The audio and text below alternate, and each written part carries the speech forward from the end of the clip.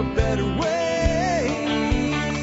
Hi, folks. This is Jack Spirko with another edition of the Survival Podcast. As always, one man's view of the changing world, the changing times, and the things we can all do to live a better life if times get tough or even if they don't. Today is May the 13th, 2020. This is episode 2659 of the Survival Podcast, and I've got an interview for you today with Michael Walsh. We're going to talk about, don't turn off the podcast when I say this at first, insurance. And I know you're like, oh my God, I didn't want to have any. This is supposed to be the Survival Podcast. Well, when we talk about modern survivalism, we talk about preparedness. And insurance is a form of risk management. And we're even going to have a quote on risk management today. And I think it'll really put us in touch with the reality of needing to concern ourselves with this in our life. But one of my tenets of modern survivalism is do not ignore pragmatic protections like insurance, among other things. This is one of those things that you don't ever really get really excited about. But this was a great discussion. This is not going to be boring. And what you listen to in about the next hour may at some point save you from losses of tens of thousands of dollars. There's one particular moment in this podcast where you can hear how you could have an outbuilding worth $100,000.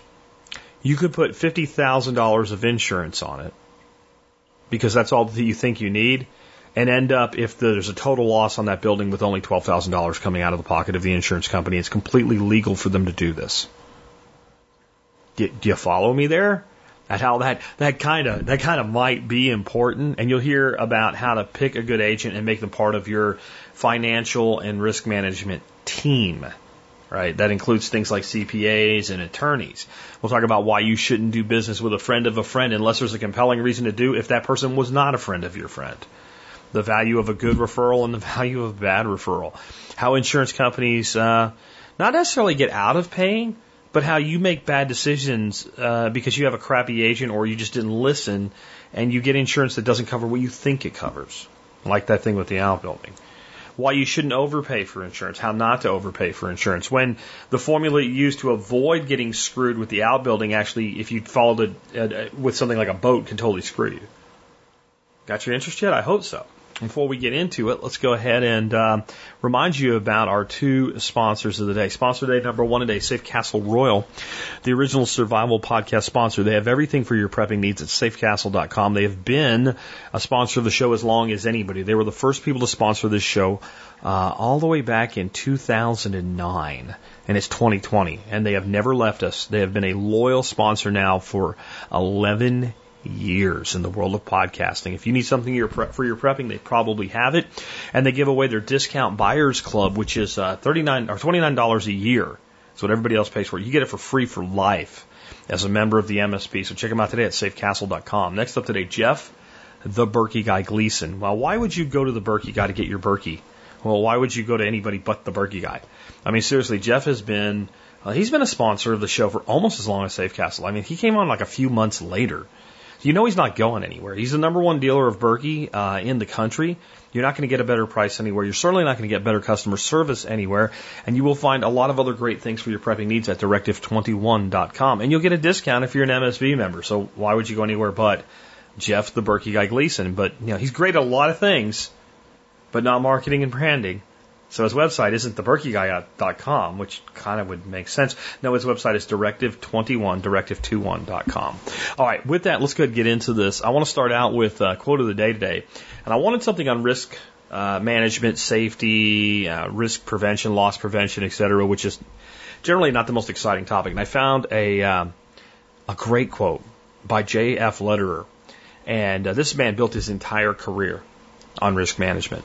And what I loved about this quote when I read it is I said, gee, this is perfect for today's show, and it's perfect for this whole COVID nonsense and the overreaction to it. Here's what he said about risk management. He said, risk management is a more realistic term than safety. It implies that hazards are ever present, that they must be identified, analyzed, evaluated, and controlled or rationally accepted. Holy crap. Again, it's perfect for today's show, and I won't say much about that because we're going to talk about the subject for about an hour. But you can't make sure your house doesn't burn down. You can do a lot of things to help make it less likely, but you can't prevent your house from burning down. It could get struck by a giant ball of lightning and burst into flames, but you can manage that risk through having a good inventory of everything you own, having a plan to get out if it catches on fire, having fire suppression technologies, and having insurance for fire. That's risk management. But let's look at it from a totally different standpoint. This whole, we have to stay home to stay safe nonsense. We just save lives, etc. Can we ask the question without being screamed at autistically with screeching? How many people are going to die if we keep this lockdown going? Okay, so how many people will still die from COVID? That's a reasonable question. So exactly how many people are there going to be less by doing this? And then let's add to the number that are still going to die from this, how many people are going to die from suicide and famine around the world? How many people's lives will be destroyed? Don't we, if we're going to actually look at this as risk management, don't we have to find a balance? Don't we have to be logical about it? Like, it's not unrealistic or it's not heartless to say, but if we do this thing you want us to do to supposedly save 20,000 lives, how many lives is it going to cost us on the other side?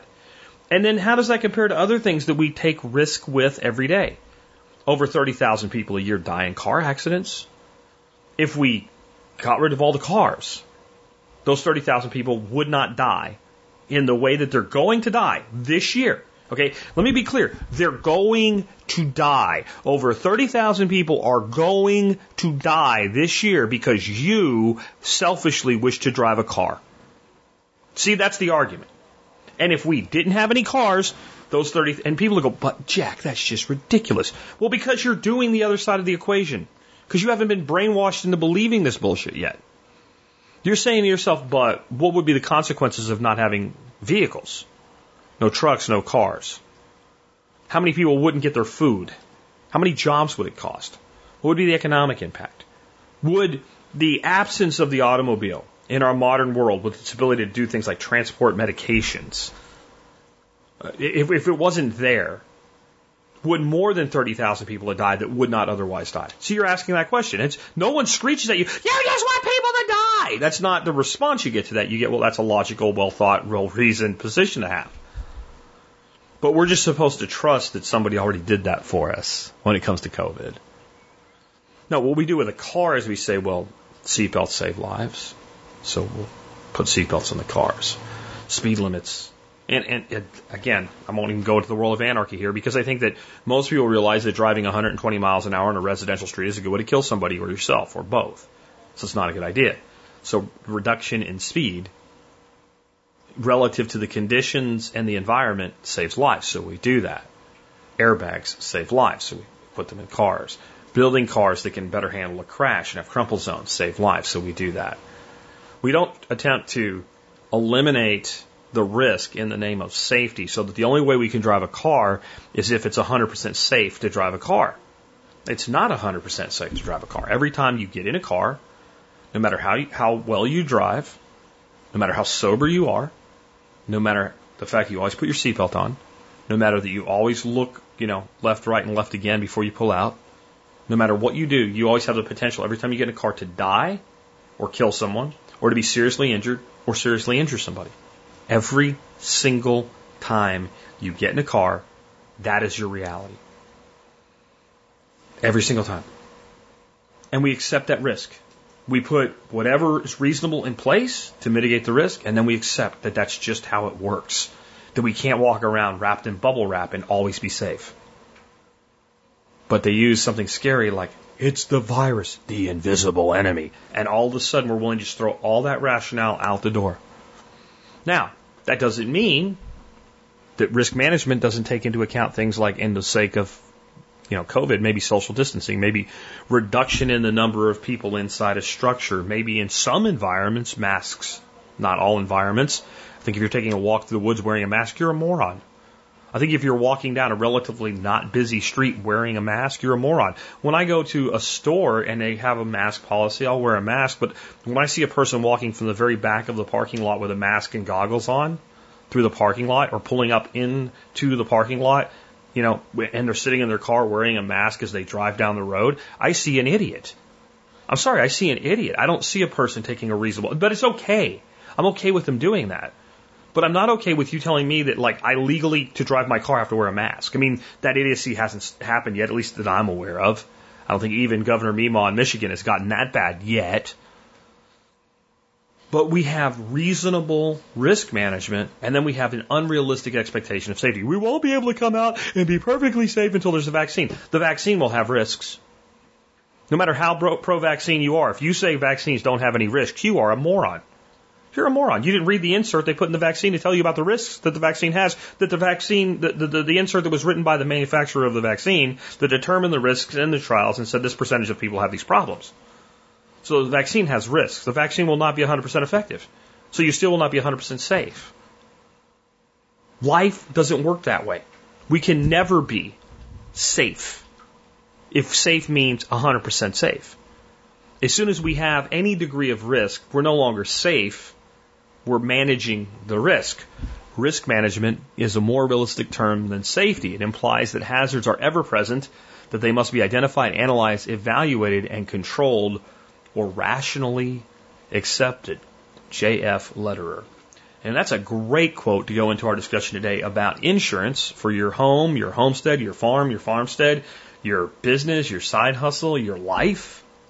With our special guest today, Michael Walsh. He's a longtime listener to the show. He works as a farm insurance underwriter. He's not an agent. He does not have a policy to sell you. Couldn't sell you a policy if he wanted to. His goal today is to educate us on insurance for the home, the homestead, and to make informed decisions. He joins us today to discuss insurance for all of your needs. Many listeners to this show probably have designed a lifestyle in some of the gray areas, the kind of farm. If they don't, it often kind of looks like it's a farm. They probably run a business. Maybe it's just a hobby. Unfortunately, insurance is designed in black and white scenarios. And he's here to educate us today on how to best cover the gray areas. And again, he's not here to sell you anything. In fact, through this entire show with Michael, he doesn't even mention the name of the company he works for. It's truly a servant of the community trying to help you out. In fact, he only in the entire show, I think I mentioned an agency or a company or two by name, but he only actually mentions one company by name, and it's not a recommendation. It's more like a discussion of its affiliation with veterans being USAA. And he goes out of his way to not push a brand or a policy or anything like that. So I think you'll really enjoy this today. And with that, I want to say, hey, Michael, man, welcome to the Survival Podcast. Hey, thanks for having me on here.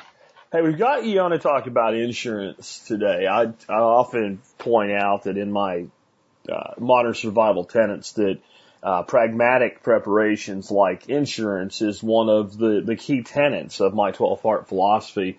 It's one of those ones people tend to gloss over and think it's boring and all, but it's actually one of the most important things you can do for preparedness. So when I got your application to be on the show, I was pretty happy about it. Before we get into that individual subject, though, tell us a little bit about your background. Like, you know, I can tell by your Skype photo you are a firearms enthusiast. How'd you end up working in the insurance industry? Like, go back to before that, and how do you end up where you're at?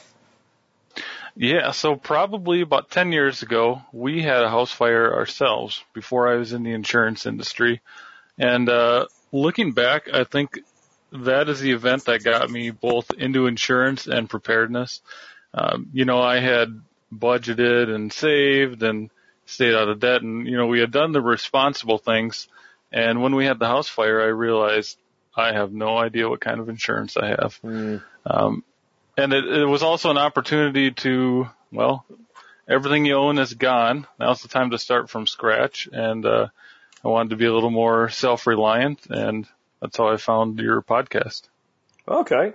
And, you know, kind of what is your insurance background? You're not an agent. We're not going to end this with, and to get your insurance today, call Michael at 888, get your insurance, you know.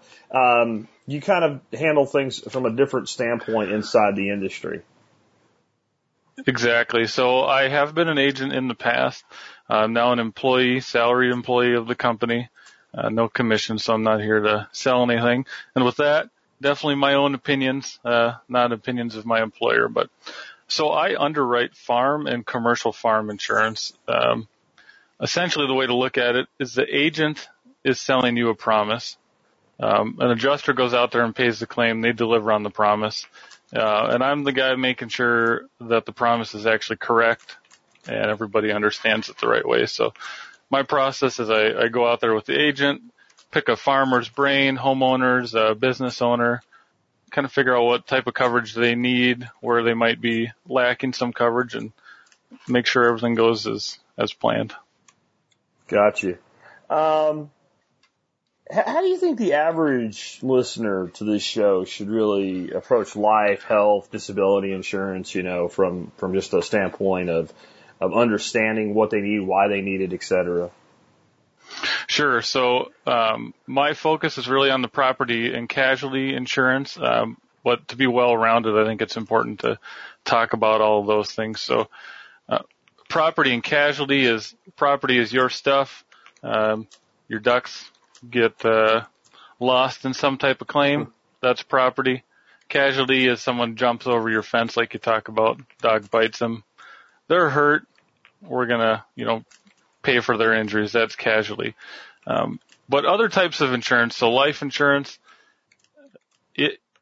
term is the way to go. I mean, there are some very rare cases where permanent life insurance might be applicable, but for 9 out of 10 people, and realistically more than that, term is the way to go. So you really want to figure out what you need and get as close as you can. Some people say roughly go 10 times your income, withdrawing 4% a year, different strategies like that. But what you're really shooting for is replacing your income, whether that's from employment, whatever source of income you have, self-employment. When you're buying life insurance, the benefit is more important than the term. And so if you're on a budget, you're better off getting $1 million for 15 years than you are getting $500,000 for 30 years. If you really want to buy the right benefit, you'll find some price breaks at round numbers. $1 million of life insurance might be a little cheaper than $950,000 because the price goes down when you hit those major numbers. The other thing is I would skip accidental death and dismemberment, Jack. That's the coverage that pays extra if you die in some nasty, gruesome way. I've never understood why your spouse would need extra money if that happens. As a health insurance. I did sell insurance for a very, very, very short period of my life, and I think the primary reason for that add-on is so that I can cover my gas money to make the appointment that I'm going to have with you. Right? Totally it's correct. Cheap. It's easy to add on. It sounds good. You say, hey, John, you're young and healthy. I mean, if you did die, the most logical reason that you would die is because you were in an accident, right? And I've just added a $16 a month cost to your insurance policy. And if I can't close the deal, then I can at least sell you the AD&D policy, and I can make a gas money close out of it. That's the purpose of that. It really is. I will say, to be fair, I do know of one time where it really did benefit a family. A gentleman that was a very good friend of my father's was killed in a car accident, and he had just had a third child that he wasn't even aware he had yet. And basically it was a doubler, so it doubled his total benefit, and he hadn't made the adjustment. It's not like you could also win the lottery, but yeah, in general, I see it as a way to pad the commission of the insurance agent. Yep, for sure. There's also health insurance, and that just varies so much by state. You're going to be better off with your employer if you have something. A lot of your listeners that might be homesteading, they might be farming, have somebody helping out on their place, and they're totally self-employed. A lot of times going into a small group plan is going to save them money over a family plan, but health insurance ultimately varies so much state by state. The government's kind of ruined that market for us. Disability insurance, there's short-term and long-term. Not a big believer in short-term disability. That's what an emergency fund is for, but I would buy up long-term disability as much as you can, and look for own occupation. That would pay. So the example there is you're disabled, you get a head injury, don't have the greatest memory, now you can't be a podcast host, but you can go stock shelves or something. Sure. Well, own occupation would pay in that event. Any occupation would tell you to go stock shelves. So, other than that, there's a bunch of other insurances that you're pretty much going to know if you need them. Professional liability insurance, errors and omissions, crop, flood. You might need event insurance when you're having your workshops. But the guy could be on here all day talking about that stuff. So, could you talk a little bit about why you say in your notes that short term is probably a waste of money? Short term disability. Yeah, I would encourage people, go get a quote on long-term disability insurance and a quote on short-term and compare it. So that short-term is going to be, you sprain your ankle and you can't go to work for a week. It's going to pay out. The premiums are pretty comparable to long-term disability, which, in my case would pay for 35 years. So, the money you could save on that short-term disability would be much better off in an emergency fund or signing up for the MSB, right? Something like that. I mean, you could basically cover your own short-term by taking the money you would spend on a premium and putting it into an account that you just keep for Michael or Jack in my case. And then if you don't need it, you still have the money. And if you use it for insurance, you don't have the money if you don't use it. Exactly. Yep. Are there any companies that I should really just avoid? Should I buy from a big name or an independent? I mean, how do you make a decision there? I mean, in the end, insurance is like one of the most regulated industries there is. I have never heard of an insurance company not paying a claim if they agreed to pay the claim, like the check not clearing or anything like that. But I have seen very clear indications of companies that seem like their entire goal or agenda or like I say, the tax code is 90% how you get out of it. It seems like 90% of their policy is how they get out of paying. And then I've had experiences myself with some, and I won't name the company, but with one company that basically begged me to take some money. I was in an accident. We weren't really hurt. I think they were trying to cover their ass because they didn't want us to come back later and go, I didn't think I was hurt, but I talked to Jeff Slachter or Brian Longcar and he told me I was hurt. And now I'm hurt. So I think they wanted to close that. But I mean, they basically said like, let us give you $1,000 for your time and your inconvenience. So I've seen some pretty radical swings with that. So are there any companies that just spring to mind as like, don't do business with these people? Yeah, there's almost no such thing as a bad company. There might be some out there, but like you said, they are so heavily regulated. I hear people say, once that company signs you up, they'll just jack your rates up every year. Well, yeah. Their rates are filed with the state and they're approved by the state. And, if we find some factor that says we should raise somebody's rate based on a certain factor, the state has to approve that type of thing. So really what you should be looking at is picking an agent. Kind of two ways to approach buying insurance is you can become the expert yourself, which it is very complicated. There's a lot to it. Or you can consult somebody that really knows what they're doing and somebody that you trust. And so what I would advise is ignore it when your cousin's neighbor's mailman's roommate said that, XYZ company doesn't pay claims. That was probably the agent didn't sell them the right coverage. The adjuster made a mistake. It's usually not a big malicious scheme on part of the insurance company.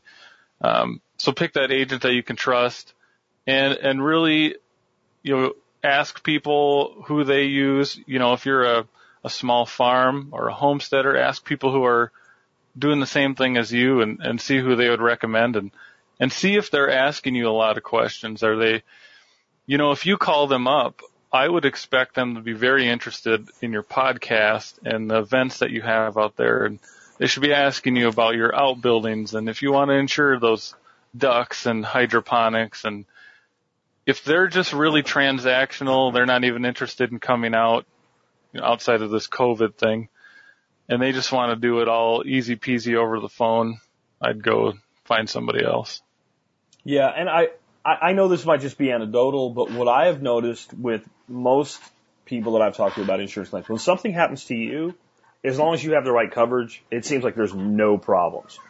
The problems seem to arise, and it may just be logistics, and it may just be amount of money available at the time, when they happen to everybody.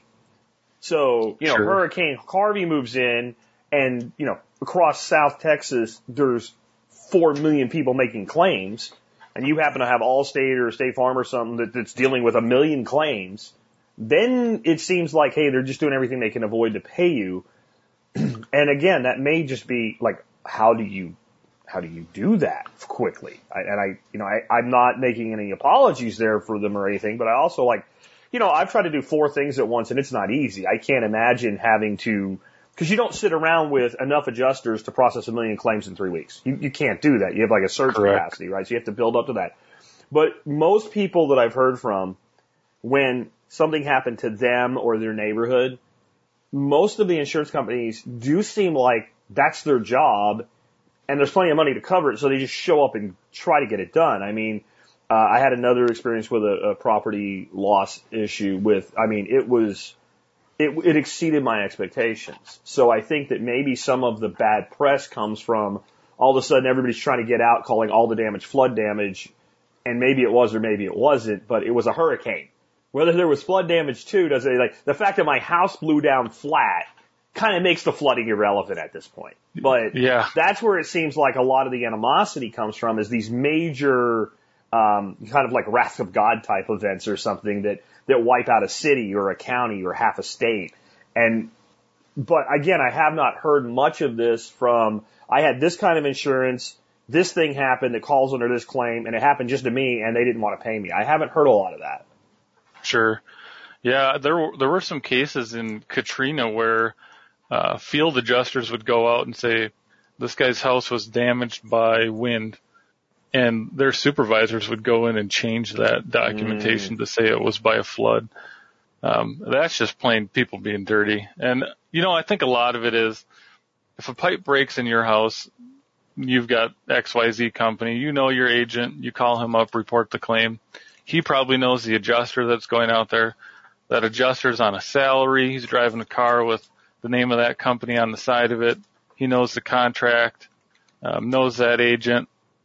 And when you have a hurricane come through, you're going to get people from all across the country that have maybe never even heard of your insurance company, that assume it's pretty standard, and are going to come in and on a fee per claim basis are probably going to come in and settle as fast as they can. And don't really care what the reputation of the company is afterwards. So it can get pretty dicey in those big disasters. So there is insurance for everything. And a lot of people that are listening to this show would, if you said, are you a homesteader, they would say yes. And the meaning of that answer is pretty broad. It could be that I have a little suburban lot, and I have a couple garden beds, and I keep 4 chickens in a little coop and run, and I do all kinds. And I'm not saying you're not a homesteader. You totally are, right? Or it could be something more like my operation that's big enough to be small commercial, but it isn't. Or it could be something that maybe even is physically smaller than my operation, but, if you look at some of the market gardens and stuff where people are, farming 1/10 of an acre. When do you think a homestead gets big enough to need what you would classify as farm insurance? Sure. So that is one case that actually is sort of black and white. You follow the money. Basically, if you gross $1,000 or more in a year in farm revenue, which insurance companies are going to define the same way that the IRS is going to define it, that's when you need farm liability. And an example of that might be renting some tillable acreage out, or selling some hay, selling beef, duck eggs. What it would not include is processing it, or if you're going to go cut your neighbor's hay, you're not farming now. Now you're engaged in a business. Yeah. Yep, exactly. So that $1,000 or more in gross revenue is really what you're looking for. And sometimes there will be a case where you're on the edge and you would want to lean towards that farm insurance. So, but would I? So let me explain how I mean that then. If I'm making $1,000 doing something and you want to charge me $1,500 for insurance. The reality is, and I know what you'll say, is that my risk exceeds my revenue. I get that. But I'm not doing it. Like, I'm not spending $1,500 to make $1,000 because that's dumb. Now, if I'm really making more and that's what I make, but you're talking about gross revenue here. You're not talking about net revenue, right? You're talking about gross billable revenue or cost of goods sold or whatever. So I don't know, that $1,000 number sounds really low to me based on what I've seen insurance cost. Exactly. And it's a decision for everybody to individually make, but an example there would be, let's say you're grossing $2,000 of revenue from selling duck eggs. If I come to visit you and I'm just looking at your hydroponics and you're showing me your meat and I slip and fall on the steps, your non-farm policy is going to cover me. So it's not a huge exposure. Now, if you sell those duck eggs and somebody gets sick and sues you, now you're not going to have any coverage. And that is one way to really go insurance poor, is when people do a little bit of everything. I recently saw somebody who was making $1,000 a year grading roads for a township. I think the insurance policy was like $2,000. Yeah. See, I can't afford to do it. Yep. So I either got to decide to take the risk or I got to decide to not engage in the commerce. Yep. And it's funny, the underwriter in me versus the libertarian in me struggles. The underwriter in me says, $1,000, you buy that policy. The libertarian in me says, well, I'll trade my eggs if my neighbor will come over and till my garden. And, trading stuff like that, that's also revenue. So it's just, people really need to look at it at scale. See, I could be a statist and I'm still making this decision off of a spreadsheet. It doesn't matter to me at all whether I'm a libertarian or a Nazi, right? When I sit down and I say my billable revenue is $1,000 and my insurance against that revenue is $1,500, it's a losing financial proposition. So again, I either have to be willing to accept the risk or I don't engage in the commerce. I mean, you see where I'm going with that? Like, if I'm making $10,000 and I have to spend $1,000 to protect myself, okay, yeah, you've just dropped my profit. It is a expensable, against the taxable revenue. That's all fine and all, and I can justify that, but I can't justify spending more to insure myself than I make. There is no world. I understand kind of from your standpoint of like, what you sound like when you say that, and I don't mean this in any way insulting. You sound like my attorney. Because if my attorney had his way, I would never engage in any activity whatsoever, because then I would never get sued. Yeah. Right? So like, the purpose of my attorney is to explain all the risks to me and all the ways to mitigate those risks. And then I say, this is what I'm going to do, and now you do the best you can with that. And that's kind of how this makes me come at that issue from. Yep. And that's what a good agent would do for you is tell you, you're getting close to that. Here are some of your options. And this is a case where a carrier is going to make a big difference. So, historically, a lot of companies have left the farm insurance market because farming ain't what it used to be. People are doing a lot of crazy stuff. And, if it's one of those companies that's on its way out of that market, you'll see a huge price swing. But if it's a company that really is focused on it, and there's 3 or 4 big ones across the country, and most states have 1 or 2. You probably won't see a huge difference in the liability cost. And again, you just need to look at it and say, if my farm revenue is I'm selling hay, is there really an exposure that, ultimately it's your business, it's your premium. So we also learned when we did the Permanent Ethos Farm in West Virginia that words are important. So when we put up the company charter and everything, we described a business operation as permaculture farm management and operation. So when one of our partners put in for the insurance, they just grabbed the verbiage off of the company charter and dropped it into that's what our business was. 3 days. Oh, okay. 3 freaking days of back and forth. We don't really understand. We can't insure this. And I'm like, Kevin, dude, just change it to we do organic farm management and just put that on there. So Yep. he changed it to organic farm management, and then boom, okay, you have a policy.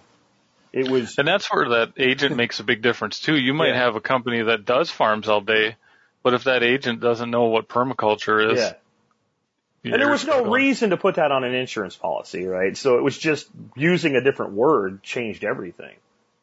For sure. And it is like attorneys. I mean, it's a legal contract. We're nerding out over and seeing if all the definitions line up, and it can be kind of frustrating when you're starting out. Absolutely, man. So, when do your side hustles start needing some sort of commercial insurance? Would you just put a dollar value on that as well? Or, I mean, I think it really depends on what you're doing, right? Because if my side hustle is I drive for Uber, that's way different than if my side hustle is I remove junk from somebody's property. Oh, exactly. So, and I would bet a pretty good chunk of this audience has a side hustle. Uber is a good example. So your auto insurance policy is going to exclude people riding around in the car for hire. But I think Uber actually gives you a policy every time you start that app up. There's usually an option through them. You're basically Airbnb paying, type of thing you're for that way basically too. paying Uber or Lyft in their share for that kind of commercial insurance. It's one of the things they actually do for drivers that drivers tend to not appreciate. Yep, because if you went to your auto insurer and said, hey, I want to give some people a ride this weekend for hire, they're probably just going to cancel it. Yeah. So, you've got 3 options. Well, you got 4 options, really. You do nothing. You don't buy any extra insurance. If you don't buy any extra liability insurance, typically some of your business property is now going to get some automatic coverage, even if you don't buy the liability insurance. So you're doing screen printing at home, but you don't buy liability insurance, that screen printer is still probably covered for like $2,500. A lot of businesses can be endorsed right on your homeowner's policy. And again, it's the wording. That's really going to depend on how that goes. So let's say you're sharpening tools on the side, you're knife sharpening. Well, as an underwriter, if you said you were doing tool sharpening, to me, that sounds pretty low risk. I'm going to put that on a homeowner's. What really kills people is when they've started a new venture, they've done a lot of research, and they're excited to see where it could go. And they call their insurance people and say, yeah, I'm going to sharpen knives. I might even make knives. We might even put some in a store. Let's just tell them what we're doing now and worry about the future later. And if it can't be accomplished on your homeowner's policy, then it's time to move it on to some other policy. But that $1,000 is, again, the contractual cutoff in your insurance document. So if you make less than $1,000 a year doing a business, your insurance policy doesn't consider that a business, and it'll cover that liability. So you can sell $900 a year of whatever you want, pretty much. Is there ways to, let's say, compartmentalize that? So let's say that I sell $800 worth of duck eggs a year and $800 worth of arugula a year. I don't know how the hell I would sell $800 worth of just arugula, but let's just say that I do for shits and grins. Are those two different enterprises? Therefore, if I don't combine them as a single enterprise, are they individually? I mean, you see what I'm saying? Yeah, that's a good point. So legally, pretty much everywhere, like you and Dorothy would be one entity, let's say. So if you were selling eggs and she was selling arugula, we're going to combine that. Sure. But let's say 9 Mile Farm is a corporation. Well, if 9 Mile Farm is doing something else, that's totally different customer. Yeah. If you want to share a policy, you can, but, in your case, just because a lot of people are probably familiar with your situation, if 9 Mile Farm did all the farming and was a corporation, that could have its own policy, but yet the survival podcast might not even probably doesn't need an insurance policy, but they might take out event insurance a couple times a year for a get together at your place. So we see that in farming a lot where customers will have many different entities. Mm-hmm. Some of that is so their attorneys can buy a bigger yacht, but some of it's definitely needed. A lot of it's asset protection 101. I don't own the company. I own a company that owns the company that owns the company. Yep. And so on paper, I'm worthless. So if you want to sue Jack Spirko, go ahead. I don't have shit. If you want to sue my company, go ahead. That's a totally different ball of wax. But then you've got this compartment and there's been a lot more of what you would call piercing of the corporate veil lately. But that has generally been kind of held to bankruptcies because that's where it's been most abused, right? So Sure. I have this thing go bankrupt. I'm like, go ahead, take the assets. No, we don't have any. So that's where that's happened most from what I've seen anyway. And so there's a big case for that's outside of direct insurance. I think again, you always have to be balancing the risk. And one of the things that is to me a little frustrating is most insurance doesn't really give a shit about like your day in court. They just care about covering a loss. So let's say that I did get sued because somebody says they got sick consuming my duck eggs. And let's say that basically the way that happened was I sold those eggs to a restaurant who did all of their food prep in an FDA-approved kitchen. Well, that defers a lot of liability off of my ass. And if I didn't do anything that's gross negligence or whatever, it's pretty hard to make the case that I did it. But the person who got sick may have attempted to sue the restaurant who was well lawyered up, and I'm not. So once they did discovery, they found out, well, those eggs, it's right on the menu, came from 9 Mile Farm, right? You look up 9 Mile Farm and boom, there's a much easier target to go sue. So I may have a hell of a case that, hey, I didn't do jack diddly crap wrong, and I might even be able to win that case, but it might cost me more money than they want. Exactly. And so then the insurance is simply allows me to settle, or at least they have to settle with you is really the way that works. Like, talk to my insurance company at this point, right? But legal insurance is a totally different thing then. Like, it doesn't actually help me at all with court costs or anything, right? A little bit. So it's not going to, so when you buy liability they might decide insurance, to sue you, I think is where you're going there instead of me at that point. Yeah. So when you buy liability insurance, they're going to provide you a defense. So let's say Jack and Dorothy Spirko have $1 million of homeowner's liability or farm. Let's say you get sued on that duck situation. The $1 million is used to pay that third party that was hurt, but the insurance company might spend another $1 million trying to defend you, and that's all out of their pocket. So you place that defense burden on them, but in exchange, you're also giving them the right to settle on your behalf. And you might say, there is no way they got sick, and I feel like I can prove it. I don't want to settle. And they'll say, well, too bad we're paying them $25,000 to make this go away. And your rates might go up for that. Mm-hmm. A lot of times the way we'll see it actually happen is, you've got that great relationship with that restaurant. They would never, turn around and sue you. But what will happen is their insurance company will pay the guy that got sick. And then afterwards, their insurance company will turn around and sue you.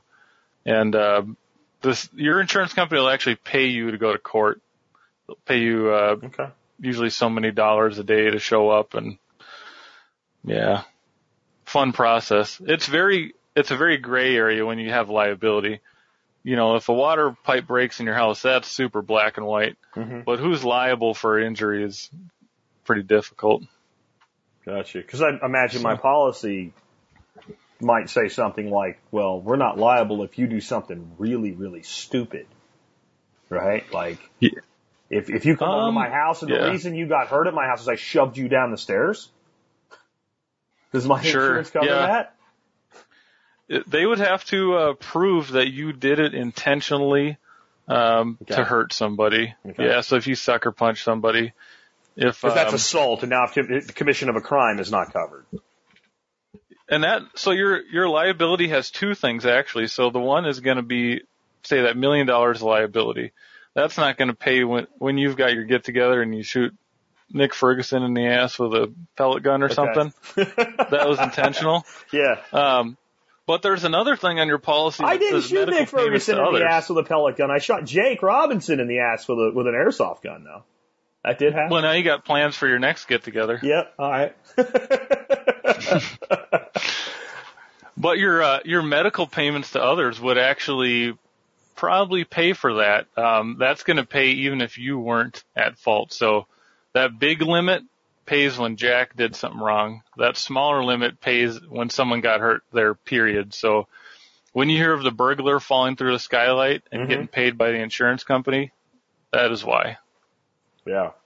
Which I think is ridiculous, but that does happen. Yeah. Completely. I remember when I took a course on tort law, there was an example of, and this is like the most abusive thing I've ever heard of in my life with this type of a lawsuit, where a guy had a really nice classic car and he had like all kinds of chrome on it and stuff, and he had a chrome gas cap. So very sadly, a child from the neighborhood, and I use child loosely, this was old enough to know better, took the gas cap off and looked in it with a freaking cigarette lighter.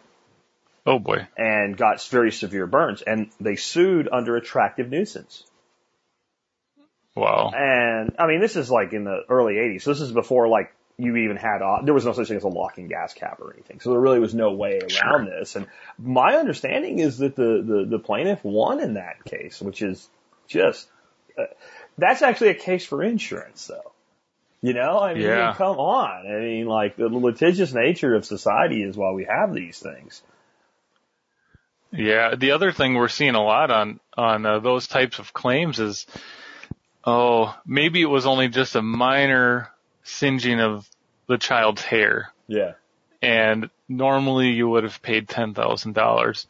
Well, now the claim you'll see on that is a PTSD claim. Mm-hmm. You really can't prove somebody doesn't have it, and the limits just go sky high. So, yeah, that's what you need insurance for. It's crazy. Generally, I find it ironic that often the lawsuit will be the exact dollar figure for the amount of insurance that exists. That's so they take a good guess. Phenomenon. They actually, so it's a fair guess that most homeowners would have $300,000 of coverage. Yeah. Most farms and businesses probably have $1 million. But other than that, the fact that you have insurance or how much insurance you have is typically not discoverable in court. They're not allowed to know that Jack has a $5 million umbrella. Yeah. So I don't know if that's the case in Texas, but it is in quite a few of our states that we operate in.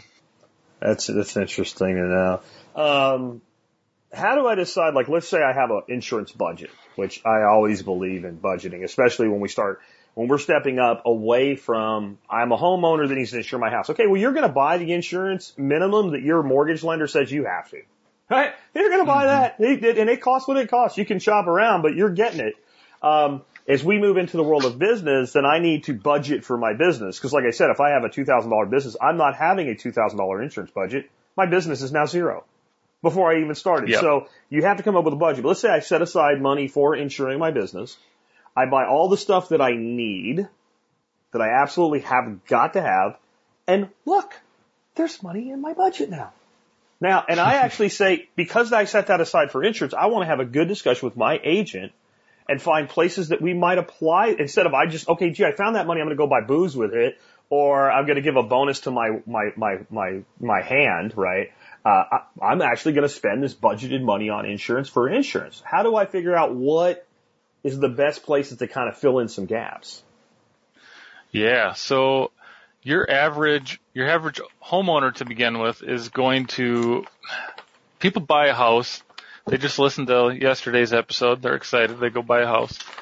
And they really don't look at the cost of insurance because they're usually escrowing it. And they really should be. So what you want to do is get that coverage right first, whether it's a home, farm, or business. And either it's a bank telling you need it or it's something that keeps you up at night. Get that coverage correct first, and then we'll mess with the price. We'll get a higher deductible or something like that. So, let's take your place, for example. If a hailstorm came through and the insurance company didn't pay you for your dented roof, after you go punch the insurance agent out, you guys probably are going to be fine. It's going to be a pain in the butt, but you've got an emergency fund. Sure. Now, if someone sues you for $1 million, and you don't have coverage, that's a bad day. So look at the things that keep you up at night. If you've got a business that really, if it's a loss of income that concerns you, talk to your agent about that. If it's a an employee getting hurt, talk to them about that. That's really the way to do it. So what you don't want to do is buy low limits because it can really hurt you. So let's give an example here. I don't know if you're familiar with replacement cost versus actual cash value. You've probably been down that road a little bit. Replacement cost is going to build your house back brand new. Actual cash value, the insurance company is going to pay you what they say it's worth, which is a lot of arguing to determine that. So what I'll see a lot of times is somebody has a shed out there. They're running their business in the shed. And that shed would cost $100,000 to rebuild. I would say that's a hell of a shed. Insure it for $100,000. Yeah, exactly. Okay. You get jealous. I'd say insure it for $100,000 and have a higher deductible if it's too expensive. Because here's a little bit of a math case on how it's going to work out if you do otherwise. So it should have been insured for $100,000. You decided I'm going to save money. I'm going to insure it for $50,000. Okay. Storm comes through, does $50,000 worth of damage. Most people would think they're going to get $49,000. $50,000 minus their $1,000 deductible. Okay. Not so much. The insurance company is going to do what's called co-insurance, and they're going to say, well, Jack, you should have insured it for at least 80% of what it would have cost to rebuild it. That was $80,000. You insured for 50. That was 62.5%. So now you lose replacement cost. So now they're going to say, well, that was $50,000 of damage, but it's an old shed. It was only worth $20,000 that was damaged. Yeah. Then they're going to pay you 62% of that. Yeah. $12,500. Then take your deductible out and you're screwed. And that's usually how people. So hold on. Really Let's go on there because here's my other thing with that. Let's say I insure that shed for $100,000. Yep. And they come back and say, well, it was really only worth $20,000. Because I've had that issue before. For instance, this was boat insurance. So I bought a boat. I paid $5,000 cash for it. And it was probably worth $6,000. I got a good deal on it. It was probably worth $6,000. So they put $12,000 worth of insurance on the boat. So I got the quote for the insurance and looked at the price. That seems a little high. Boat insurance is pretty damn cheap. It's like one of the cheapest insurances you can buy. But it just seems kind of high because I've owned boats before. So then I look and it's an insured value of $12,000. So I call up the agent. I said, so if tomorrow morning somebody comes into my field, throws gasoline on my boat, sets it on fire, it's a total loss, are you guys going to give me $12,000 for that boat? Well, I'm not sure. Well, why don't you find out? Why don't you find out what you would pay? Because I don't want to insure this for more than you're going to tell me it's worth right now. Because the only thing that's going to happen from the value today forward is that value in a depreciating asset is going to go down. So I'm not buying $12,000 worth of insurance on a $6,000 item. Because I don't care that I have it, you're never going to give me that $12,000. When my Dodge truck was totaled, they gave me $7,500. I could have had $30,000 insurance on it. They would have still said the value of the vehicle at the time was $7,500. So how's that work with something like a shed or an outbuilding? Yeah, so every state, I'm pretty sure every state is going to protect the house this way, and almost every state does with an outbuilding, where they say if it's a total loss, the insurance company has to pay you the limit. And that is an incentive to not let the insurance company sell you too much insurance on that stuff. Okay. So they accidentally insured that shed for $200,000. Lucky day for you if it's a total loss. So you're telling me if I overinsure a structure, they're screwed. If I underinsure a structure, I'm screwed. Yep. But the boat's going to be different. When you say $12,000 on the boat, contractually what that means is, Jack, we will pay you the value of that boat up to $12,000. Yeah. And your agent should have known that. Now, classic cars are sometimes a little different. Yeah. Where they're real unique and they will pay you the limit, but boats are usually not that way. Yeah, vehicles and boats is something you have to be really careful that you're not over-insuring. And what happens, I think there's a big, because we're going to talk about ways to save money here on insurance, and that's one of the ways to do it, especially once you own the vehicle. If you're carrying more insurance on a vehicle than the value of the vehicle if totaled, you're giving your insurance company free money. You're just literally not getting anything out of it. And so what happens is Joe buys a a really nice used truck for $18,000, let's say. So he puts $18,000 worth of insurance on it. 3 years later, his truck looks as good as the day he bought it. He maintains it well. It's a beautiful truck. But it ain't worth $18,000. You go to Kelley Blue Book and they'll tell you what it's worth. And it ain't $18,000 no more. Joe's also put 15,000 miles a year on it. It's 45,000 miles on it. So all of a sudden, his $18,000 truck is worth $14,000, $12,000, $11,000, whatever it is worth. Well, since he hasn't updated his insurance, he's still paying for $18,000 worth of insurance that they will never, ever, never, ever, and you correct me if I'm wrong, but I'm going to say never, ever, ever, ever, ever pay him, no matter what, when it comes to the loss of the vehicle. Now, liability, now that's a different world, but the insurance of the property itself is going to be limited to the value of that property. Yeah, they're only going to pay you the value unless you buy that real gimmicky, we'll replace your vehicle 1 model year newer or something. Yeah. But 99% of people don't have that. And a good agent, and that's where a good agent is worth more than picking the right company, because a good agent would call you and say, Jack, you're crazy. Yeah. Paying $600 a year to insure this piece of crap truck. You need to take this off of here. Well, I would say there's a point. Insurance isn't on the front of your mind all the time. There's a point with a vehicle where you look at what they would give you if that vehicle's totaled, and you look at the cost of that insurance, and you start saying, I'm going to put that money in an emergency fund. And I'll just buy me a new damn truck if that happens. Now, with my Dodge, even though it was a used truck, because we've always done that. That's one of my things is I always look every year, here's what I'm paying for. And we had kind of dropped the amount of coverage on the vehicle as the value of the vehicle went down.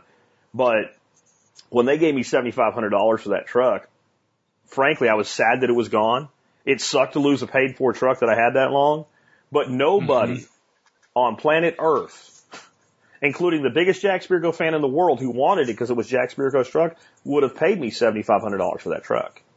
Right? That was the only way I would have ever gotten $7,500 for that truck. It was worth maybe $5,000 in reality. Sure. But it certainly didn't make sense for me to insure it for $18,000. That would have made no sense. Because there's no world that anybody was including the insurance company would be $18,000 on it.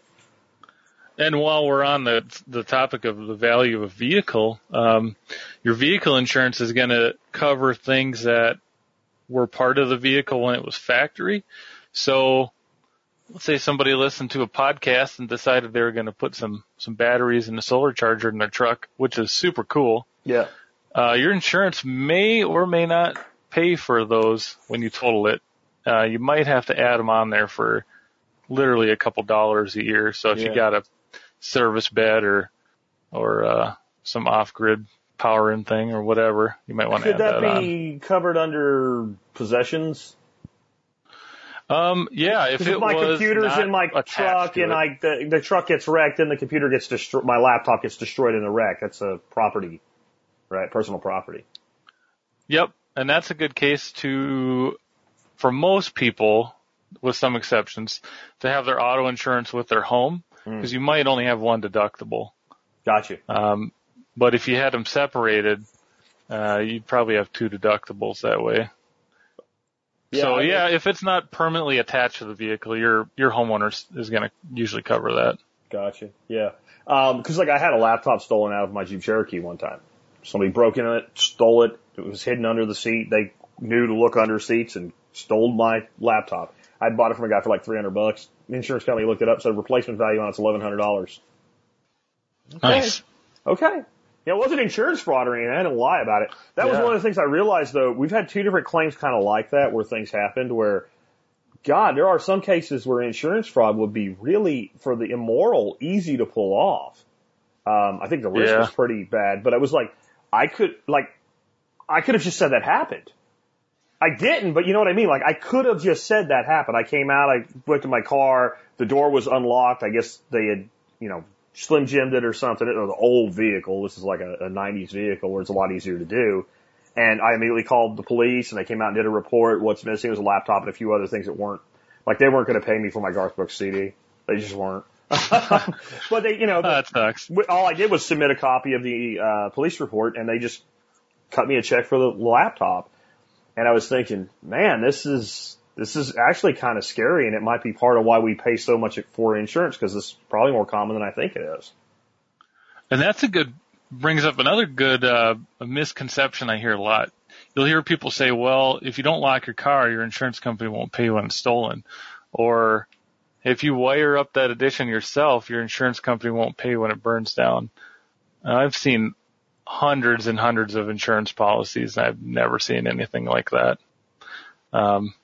So, I mean, I'd lock your doors, but yeah, they're still going to pay. Gotcha. So are there any other ways people can look at maybe saving money on their insurance? Yeah. So, man, there's a lot of good options. So higher deductibles, that's going to be the main thing. If you've got 30 grand in your emergency fund, which is why do you have a $500 deductible on your house, you know? Yeah. To a point. You want to call that agent up and see. So if you go from $1,000 deductible to $2,000, well, that might save you $1,000 a year in premium. No brainer. Yeah, 1 year, I'm back to par after 1 year. Yep. It's free money after that, right? Like it's dollar bills, y'all, at that point. Exactly. The other thing is you can go broke buying these optional coverages. Identity theft, water backup. I mean, some of these are important, but you can go broke. What I would do when you're talking to your agent, for example, most of your listeners probably would benefit from contents of freezer coverage because they got half a steer sitting in the freezer. Mm-hmm. Well, that's pretty cool. If the freezer fails, you know, your insurance company is going to cut you a check for all that meat. Yeah. But I would ask that agent, what happens if I have a claim? Is it chargeable or not? Mm. And this varies a lot by companies, coverage, and states. And so they might say, no, Jack, a freezer claim is not chargeable with us, but it is chargeable with our competition. And you really want to look at that because let's say you had everything on one policy. You got, you know, the events going on at your place. You've got the farming, the personal stuff, your cars, and you lose half a steer and your rates go up 15% next year because of it. You are not saving money. So let's talk about the chargeable. That's what you're saying there. In other words, that are you saying if it was chargeable, then my rates would not be adjusted upward because it occurred? Is that what you're saying? Yeah. So chargeable would mean your rates are going to go up, and okay. It isn't the agent deciding to raise it. In fact, if the agents had it their way, you'd have cheap insurance that never changed because they want to be lazy and never have to try to keep you. So somewhere your insurance company's got something filed with the state of Texas that says if Jack goes from 0 to 1 claim in the past 3 years, we're going to raise his rates 17%. If he goes from 1 to 2, we're going to raise it another 20%. And some claims don't count on that, and that's usually going to be weather. They're not going to count weather against you. Medical payments. Somebody slips and falls on your place. And then some of these little coverages like contents to freezer or identity theft, but those will really vary company to company. And if it's chargeable and it's a little fringe benefit like that, it's pretty pointless and you're just wasting money. Gotcha. The $4 a month for the coverage might seem like a good deal, but the $800 premium increase is not. What about things people should be doing to make sure that if they have a claim, they're going to get paid? I mean, one of the things I've heard, and I've definitely done this, is you go around your house and anything that's of value that could be stolen, destroyed, etc., take a picture of it and put down a value for it. Absolutely. That's good advice. It does two things. One, it proves to the company what you had. Normally, that's not an issue. Okay. But for your listeners, it might be. If my house burns down and I tell the adjuster, I swear I had 6 months worth of food in that room, he's going to think I'm lying. Okay. A photo might be beneficial, but what it really does is it helps you remember. Or I had our house collectible finish Mosin Nagants, right? Like yeah. Your Bubba Eyes Mosin is real valuable. You might want to have a photo of that. Yeah, no, you know, the other thing it does is it helps remind you. So when we had our house fire, we thought the logical way to do this is we're going to list real valuable stuff. We're going to list furniture, computers. That'll eat up our limit of insurance in no time. Not even close. You would think all the value in your home is the furniture and the computers. Frick, it's a junk drawer. It's fingernail clippers and pencils. And you would never remember that stuff if you didn't have photos and videos. So when you do have a claim, that worst case house burns down, you're going to be sitting there making a list and looking up values, and you usually don't have to provide receipts and stuff so much, but you'll want to know what you got. And the other thing is, when you have a claim, make sure you're using all the benefits of it.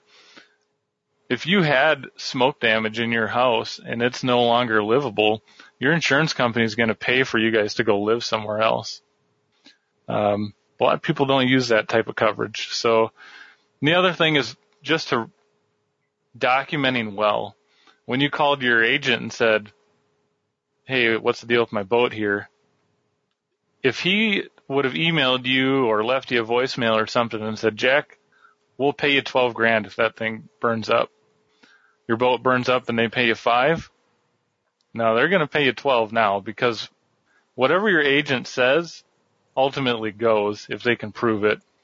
The company's going to chew his ass, but they're going to have to pay you for it. So because he's engaged in creating a contract by making that statement, because he's supposed to be, like, if somebody from that sweeps your floor at your office tells me that, well, you shouldn't have listened to him. But an agent, by their licensure and their very position, is supposed to have a commanding effect, an understanding of the policy, and therefore he's engaged on behalf of the company in a contract for that amount of coverage for that event.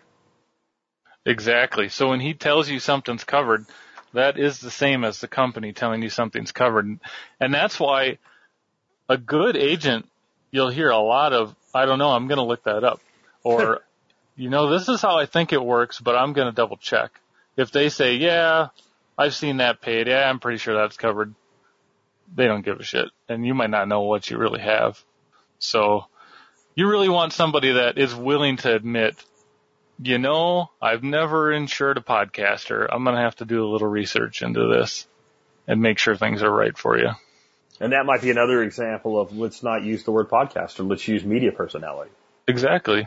Right. That's, yeah, exactly. Don't use words in contracts that are unnecessary, and don't use words in contracts that are, that narrowly define something that's easily broadly defined. Like, exactly. I never went to law school or anything, but those basic contractual principles have served me well in 30 years of business. Like, never do that.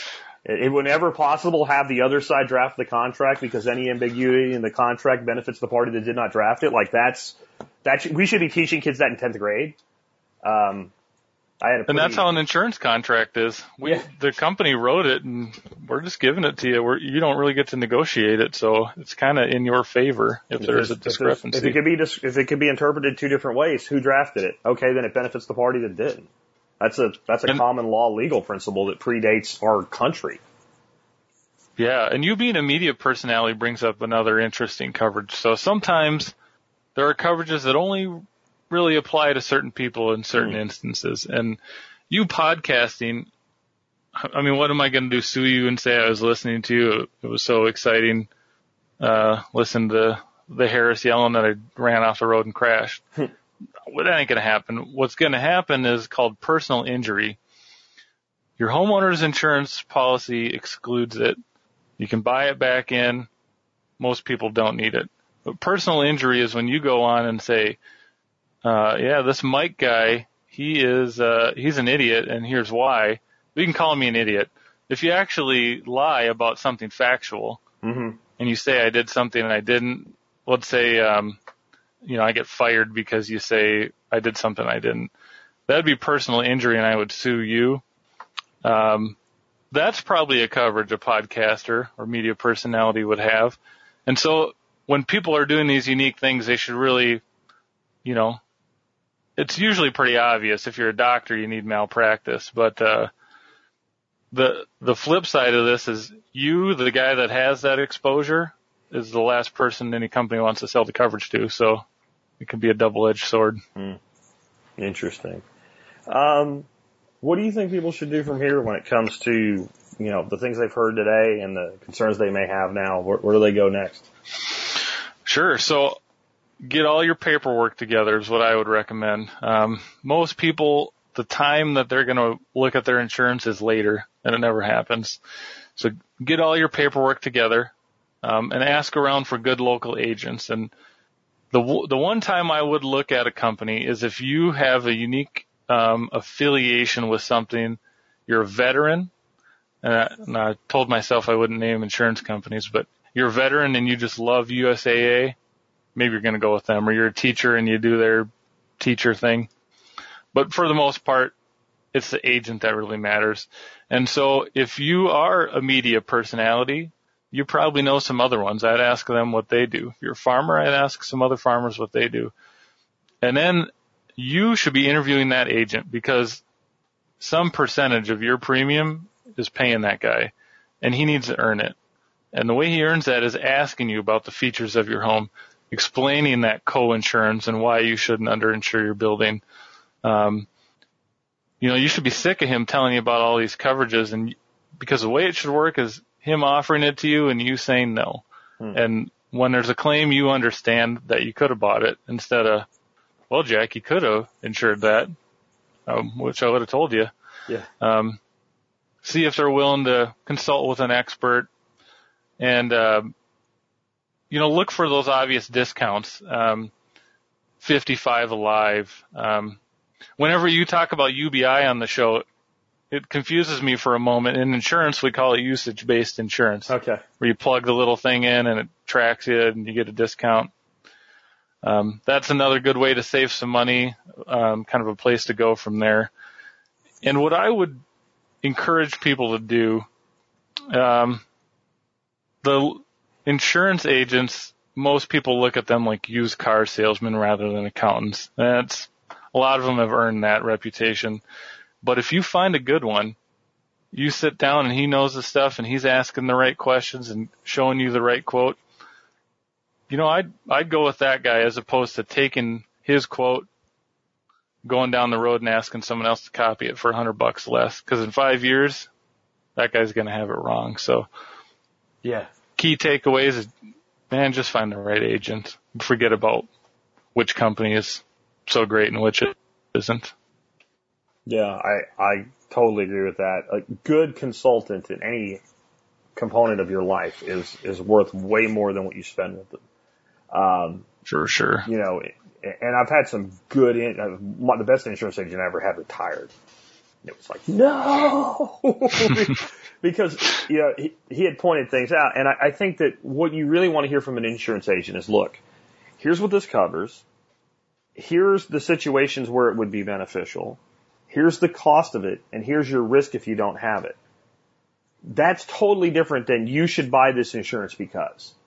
Because one is trying to sell me the insurance and the other is pointing to my risk and saying, well, what is your tolerance for this risk? And in the Absolutely. end, you're not going to insure everything that can go wrong in your life cost effectively. Like 100% of anything that could ever go wrong, like unless you're uber rich, you can't afford to do that. Like you were talking about whole life earlier and how it sucks. And like, I can tell you who it works for. It works for stupid rich people who exceed inheritance taxation limitations, which are huge now, by the way, who want to shelter money before they die. They can go down to their heirs without being taxed, and that's one bucket they put their kabillions of dollars in. Like, are you that? No, then just don't do it. Right? That's what, I just don't do that because you're not that, then that's not what you need to do. I can show you 100 different ways that your money's better spent than doing what that guy told you. And like another thing I would advise people to do is don't buy insurance. Like you were mentioning earlier, like if your cousin's uncle's brother's former roommate says that company doesn't pay, don't listen to him. If your cousin's uncle's former roommate is an insurance agent who can help you, unless he stands on his own as being an agent you would want and he just happens to be that, don't. Because I've seen a lot of really poor decisions made by using insurance agents, lawyers, and accountants because they were somebody's friend. Like that, just no. Yep. Like, this is a business decision. I'm glad you're going into the insurance industry. I wish you well. And when you get some real experience under your belt, come back and talk to me. But, the fact that you just passed your exam last week and you're running around with leads out of your car, selling to people who don't know who you are, and trying to get some friends and family business while you're at it to build up your book of business. If all I need is cheap life insurance and you sell term, we can talk. But when it comes to sitting down with me, as a 48-year-old man evaluating the risk that my multiple business units have, you're not qualified to do that. And you really got to stay away from that, because that person is not doing it because they want to be bad at their job. They're bad at their job because they're new at their job. And you just, you can't do that. And then the experienced person like that who's never worked because they had such a friends and family network. You got to be careful of those too. Like that, because there was a guy that, I was like 20 years old when I looked at this insurance policy that my father bought for me when I was a baby. And I was like, wow, that was a bad investment. And at 20, I could figure that out. But, this guy knew everybody in town, and everybody thought he was a good guy. And that was one of his big things, is he wrote up infant life insurance policies, that were basically, maturing over time whole life policies for babies. Like, you don't need that. Yeah. You don't. No. We're going to help your child save for his retirement starting, on day one or whatever. And like, man, wow, that's, yeah. It isn't quite matching the S&P 500. No, and that was like, people would just refer him, and everybody knew him. And since nobody ever actually had to use that policy, because generally your child, this is not the third world. Generally, when you have a healthy baby, it does grow up to be an adult. So, and that's a good thing, but that's also a big case for maybe we don't need to put $20,000 worth of life insurance on a 2-month-old. It doesn't make any sense. But that guy had, I guarantee you, he retired well. It's an emotional sale. He retired well. And that wasn't the only thing he sold. He was a, full service life guy. But when I came back from the military and my dad said, you should talk to him and all, I already didn't want to. But when I did, even, I was 21 years old, and I was like, nothing you say makes any sense. But all the people there that were largely, and I don't mean to say this detrimentally to where I grew up, but largely ignorant to economics, just, well, that's what Bill says. So if that's what Bill says, then like Bill's the guy we trust. And so you got to be really careful on, like, referrals are the greatest thing in the world if they're due to competence. So if you're going to refer me to an insurance agent and you're a person that runs a small farm and you've done it for years, and you're referring me specifically to somebody that specializes in that type of insurance, I probably want to talk to your referral. Before I talk to anybody out of the phone book, I want to talk to your referral. If you're referring me because Bill is your dad's friend, I don't even want to talk to Bill. Bill might be fine, but I don't even want to engage. Does that make sense? I don't even want to engage. Oh, for sure. And some people kind of want to keep their business at a little bit of a distance. They don't want it to be. Sometimes your finances are a little private, and a good agent, people naturally just want to buy what they want. Cheap insurance, they don't give a rat's. Yeah. And a good agent should sell you what you need rather than trying to push you on an emotional sale or just simply let you buy the crap you want. They should sell you what you need, or at least give it a good effort.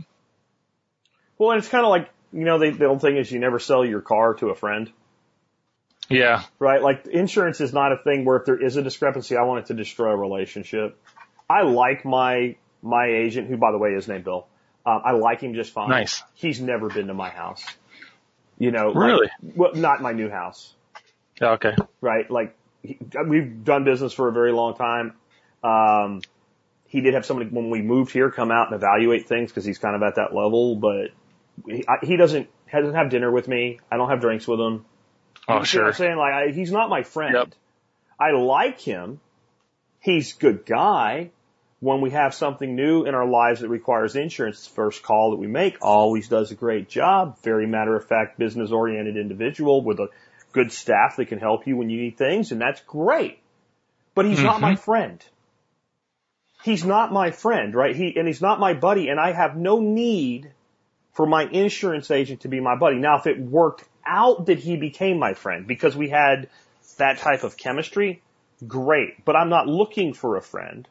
So again, I'm not looking for a buddy or a friend in this situation. I'm looking for a team of professionals that can make proper advice to me so I can make good, solid decisions as a homeowner or a business owner or things like that. So that's why I'm kind of adverse to the whole, I know somebody and he's my buddy, or I know somebody he's my uncle or something like that, because and I'm not going to say I would say no to that. What I'm going to say is, well, tell me about him. Mm-hmm. Right. And if you can tell me, he's, one of the top agents in Denton County, and he does all these great things, and he's worked with these people, he's been in the industry for 25 years, maybe I need to talk to him. If it's, well, he's my uncle and I trust him, that's great for you. Thanks.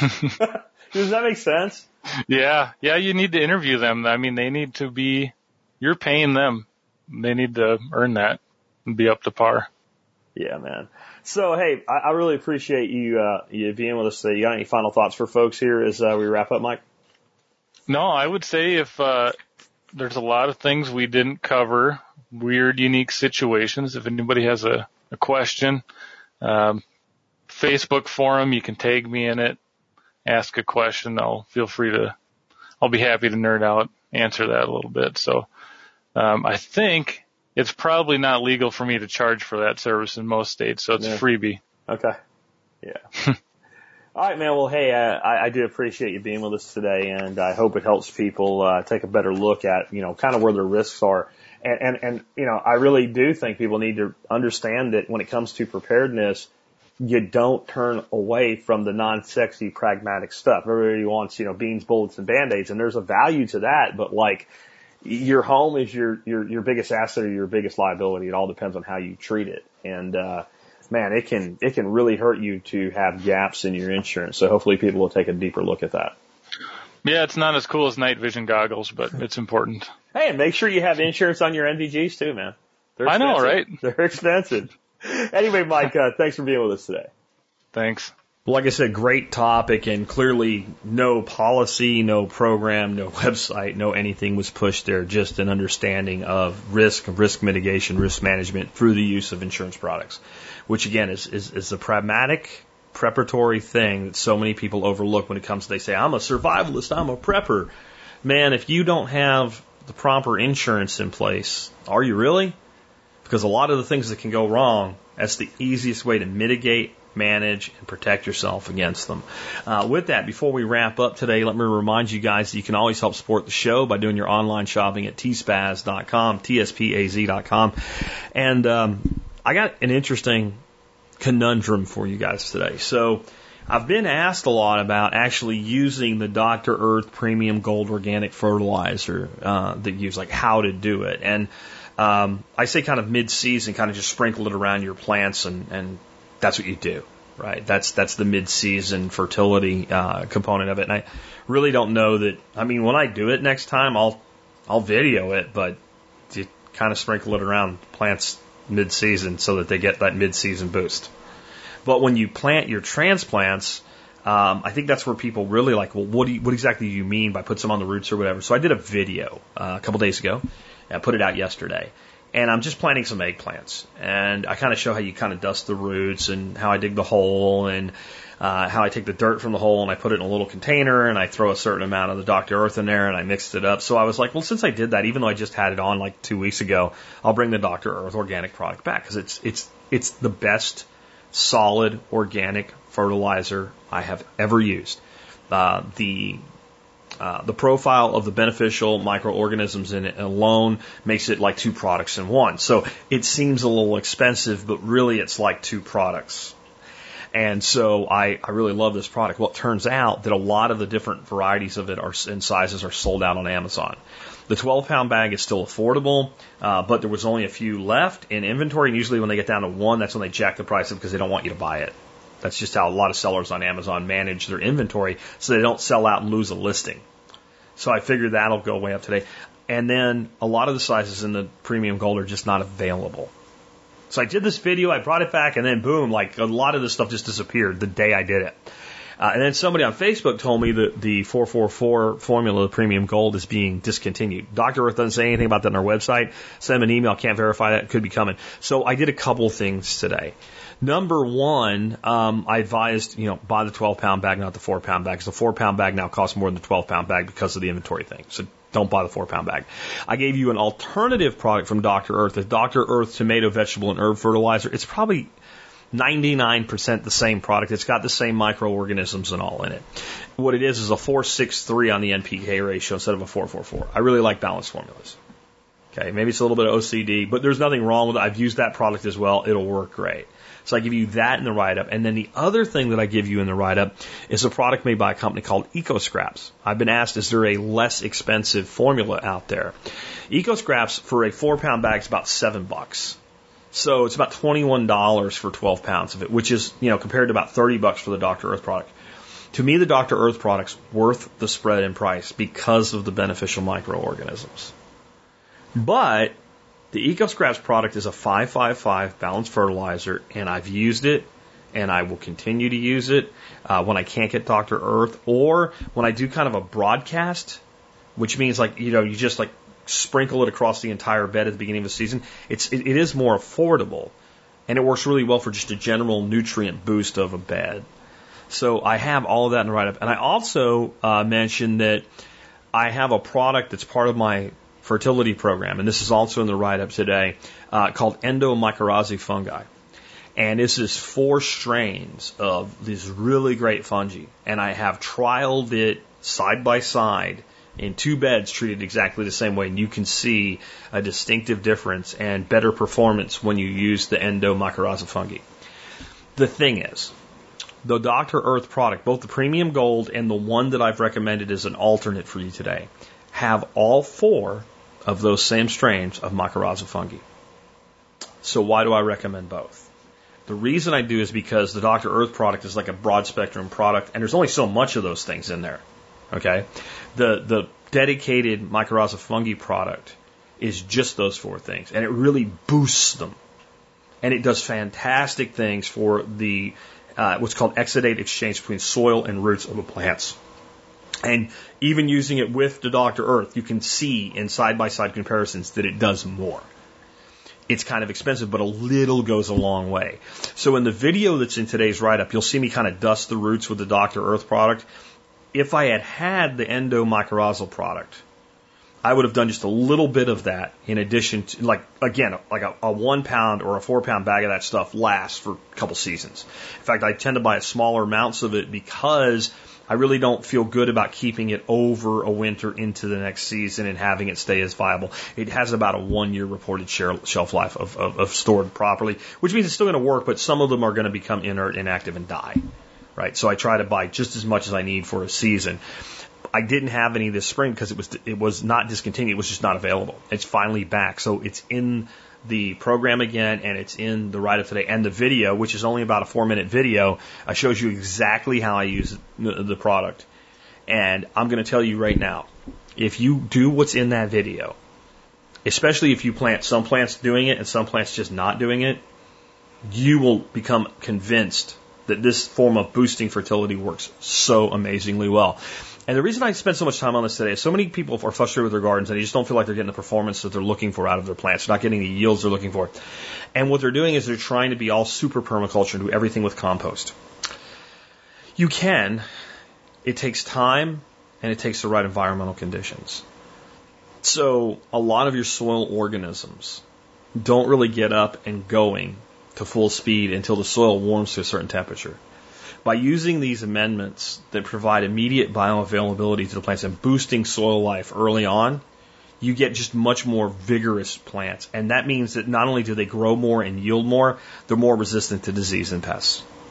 And when I trialed, again, using the mycorrhizal fungi product, 2 beds, same stuff. You could even see not just one was more vigorous, but one had more pest pressure. And the one had more pest pressure, even though it was great.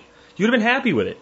You'd have had to look at it side by side to see the difference. But really recommend you consider my entire fertility program. If you have any questions about my fertility program, just ask, and I'll make sure they get into either a blog article or a future episode. But remember, you can always support us by doing your online shopping where?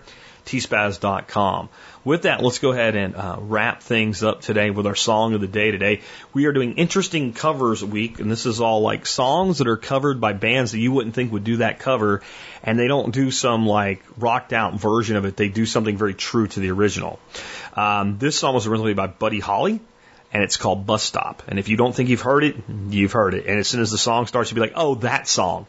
But the people doing the cover, Dokken, like one of the iconic 80s cover bands. And when John Adams sent this to me, he said, I always considered Dokken to be more talented than a lot of the hair bands. Yeah, I would say that like Dokken has this kind of like metal look to them that everybody in the 80s had and all, but they were a band that was a lot more like Cinderella, the band Cinderella, or maybe toward Poison than they were like, yesterday we had Anthrax. Right? They don't have, like, Dokken never had a lot of, like, screaming, yelling type music. It was always music like, hey, you could tell these guys are doing a certain genre of music, but they've got the vocals, they got the pipes, they got the talent. That said, it's still kind of a surprising cover to hear it done even in not just true to type, but in the style and in kind of the vocal inflections and all, to realize this is Dokken doing this song from Buddy Holly. With that's been Jack Spirko with another edition of the Survival Podcast. Bus stop, wet day, she's there, I say, please share my umbrella. Bus stop, bus goes, she stays, love grows under my umbrella. All that summer we enjoyed it, wind and rain and shine. That umbrella we employed it, by August she was mine. Every morning I would see her waiting at the stop. Sometimes she'd shop and she would show me what she bought. All the people stared as if we were both quite insane. Someday my name and hers are going to be the same.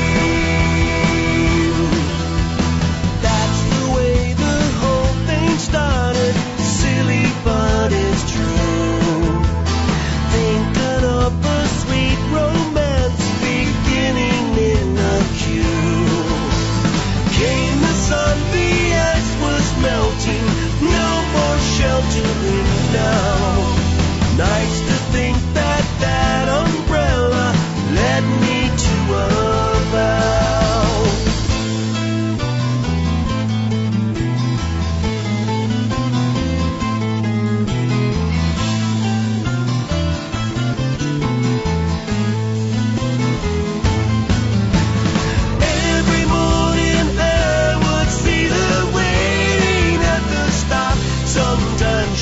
And she would show me what she bought.